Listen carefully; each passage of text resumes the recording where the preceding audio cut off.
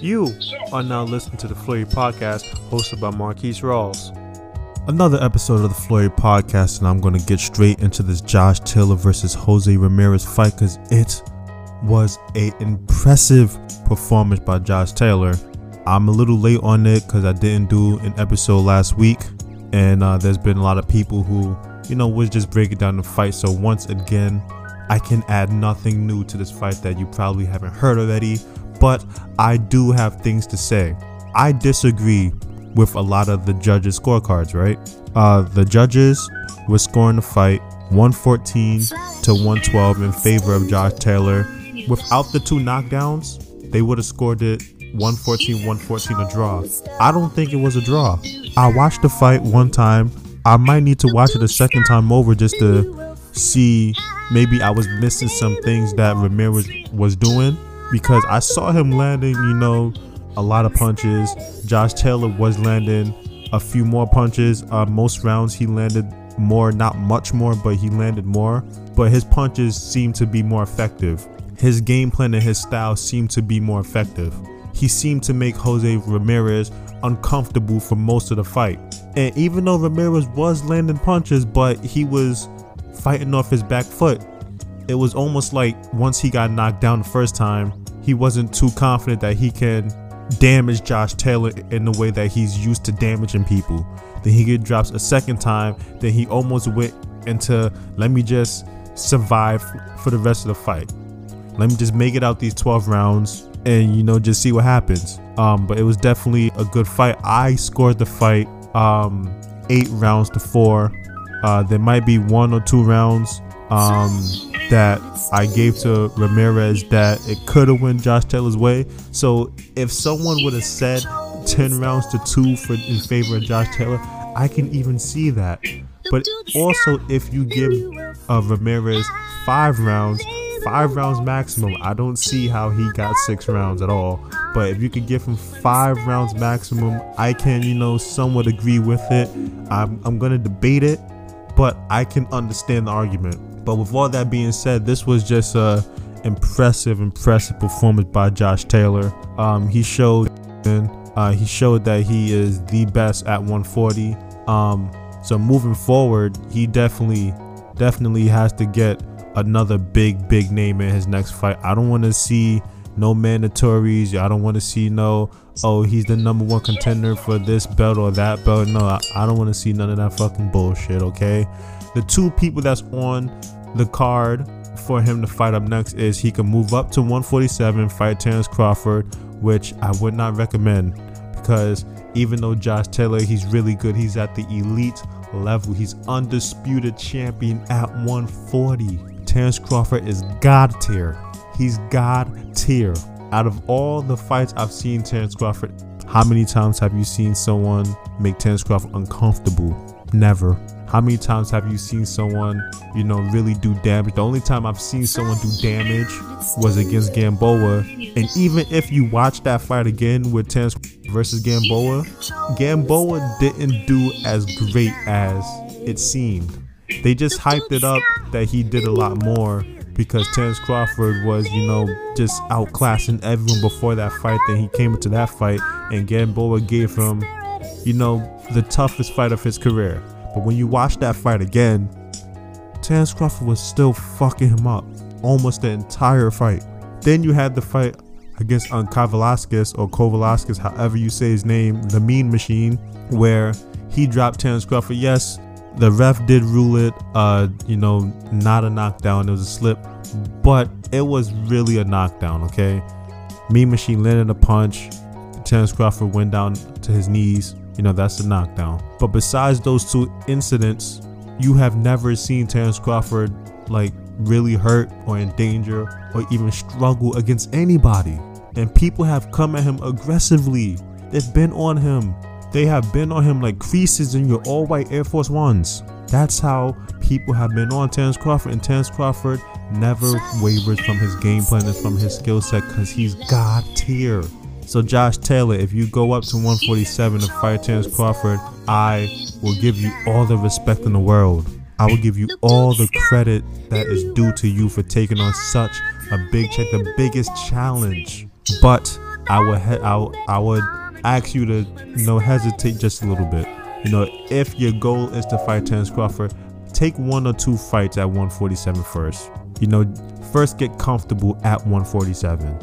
Maybe you could fight like a Keith Thurman when he comes back. Keith Thurman, he's a high elite level boxer, but due to his fragile body, he still poses a threat, but it's slightly easier to handle and take him down, right?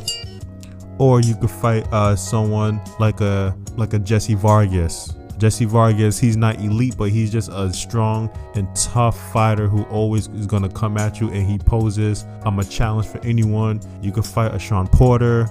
If Danny Garcia is not too serious about moving up to 154, you could fight him. You could fight Boots Ennis. You could fight a lot of these big, great names at 147 first before you just instantly want to jump up to Terence Crawford. Now, the second fight that's on the chopping block for Josh Taylor, Teofimo Lopez. For that fight, you don't need no warm-up, no practice, no nothing. You could fight him this year, right now. You're bigger than him. You are probably just as strong as him. Well, Teofimo, he got explosive power. Josh Taylor, his power is not explosive. His is more, it breaks you down. Then, it just wears you out a little bit. It's not explosive like Teofimo Lopez, but Josh Taylor, you got strength as well. Your boxing IQ is very good. You are strong. You come forward. You know how to box on the inside and the outside. You can match him level for level with everything. And because you are the naturally bigger guy, you will have the advantage. You would have the advantage. And low key, going into that fight, you will be the underdog. So it's still a worthwhile fight. You will be the underdog. And you will only be the underdog not because Teofimo Lopez is better than you, but because Teofimo Lopez is on the pound for pound list and he beat Lomachenko. Well, with this win, Josh Taylor, he's now on the pound for pound list, but the best opponent that Teofimo Lopez beat is way better than the best opponent that Josh Taylor beat, if that makes any sense. So Josh Taylor would be the underdog, not much of an underdog, but he would be the underdog. And if he can make that fight happen, get that fight, have 2 undisputed champions fight each other. Has that ever happened in the history of boxing? Has that ever happened? And then the winner would be the undisputed champion in 2 weight classes? Has that ever happened in the history of boxing? I'm going to Google that. But that fight, it can be an easy made fight. Easy made fight. I want to see that happen. And then some shocking news happened. I'm on to the next topic. I'm off that Josh Taylor fight. But some shocking news happened that was mind-boggling to me. I was confused. I was flabbergasted, but also angry and upset that this happened. Because I was looking forward to the Tyson Fury versus Anthony Joshua fight. That was what I had my mind set on 2021. That is what, to me, would have been the biggest fight in 2021. Tyson Fury versus Anthony Joshua. And then something happened. Some legal stuff happened. People had to get lawyers involved. They go into court. They throwing around words like arbitrations. I don't even know what the fuck an arbitration is. What is that? Arbitration. It doesn't even sound like a word. Arbitration. And then the fight gets canceled or pushed back. And now Tyson Fury versus Deontay Wilder, the trilogy is happening. What? I didn't authorize that. Yo, no one came to me and got my approval for this trilogy fight. Bob Arum didn't hit my line. He didn't hit my line. The managers for Tyson Fury, they didn't hit my line. You didn't get the authorization for the trilogy fight. Because I don't want to see this trilogy fight. Well, I don't want to see it right now. I don't. I want to see that Tyson Fury versus Anthony Joshua. The 2 top guys in the heavyweight division who are coming off 2 impressive wins. Both of them are coming off 2 impressive wins. So I want to see the momentum that they have collide with each other. But then this happened, and then I was hearing some talks of, oh, why didn't they, just pay Deontay Wilder, some what do you call it? Why did they pay Deontay Wilder some step aside money? Then I think I read a headline. I didn't read the article, but I read a headline where they said Eddie Hearn said he's not going to offer Wilder no step aside money. What? Wait. The plan was, right? I didn't authorize this plan neither, but I will accept this plan for the Tyson Fury versus Anthony Joshua to fight in Saudi Arabia, right? I'm fine with that. They was gonna make, according to some articles that I was reading, which, you know, it's not too credible. I don't really believe a lot of the articles that I read about, you know, when it comes to the money and financial side of boxing, because I'm not really in the room to know how much the money is and how the money works. So I don't really believe what I read about, but I, you know, like to, you know, just like keep it in my subconscious mind. The plan was that both of them, Fury and Joshua, was going to fight in Saudi Arabia and make $75 million a piece. You telling me you couldn't take $5 million from Joshua and $5 million from Tyson Fury and just give it to Wilder and tell him, step the fuck aside.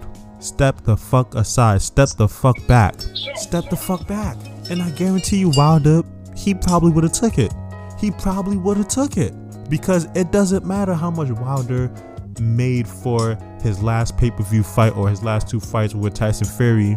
If you're gonna get $10 million to do nothing, who the fuck in their right mind would not take that? Floyd, I just watched the Floyd Mayweather versus Logan Paul Inside Access or Access, whatever the fuck they call it, on Showtime. It just premiered on Showtime, and Floyd said it's easy money.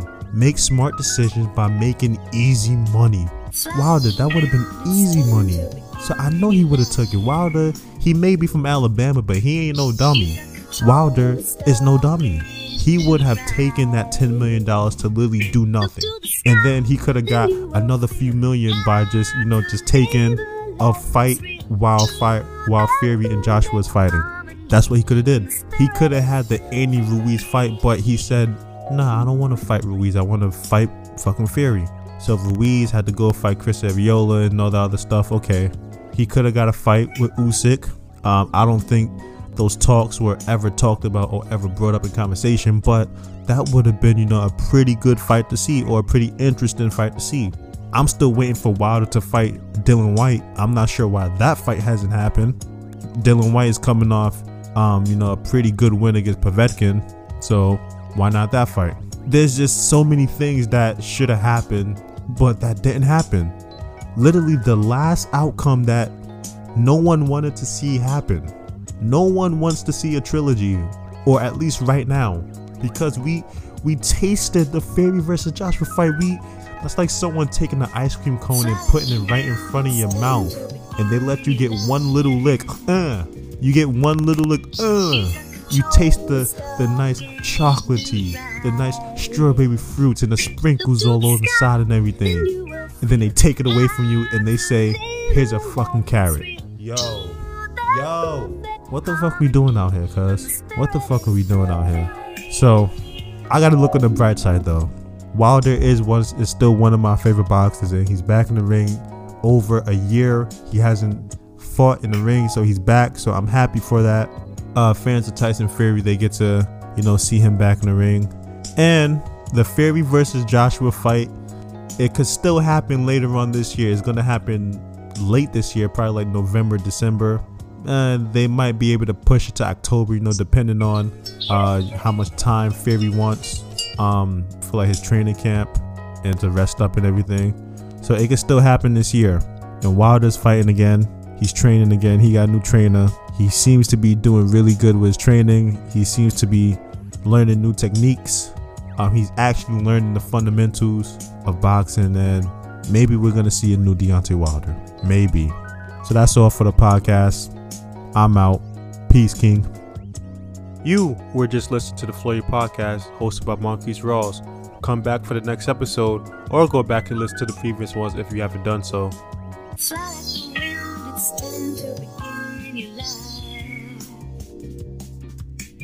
You got control to stop and do it right. Look to the sky and you will feel how to live a life that's real.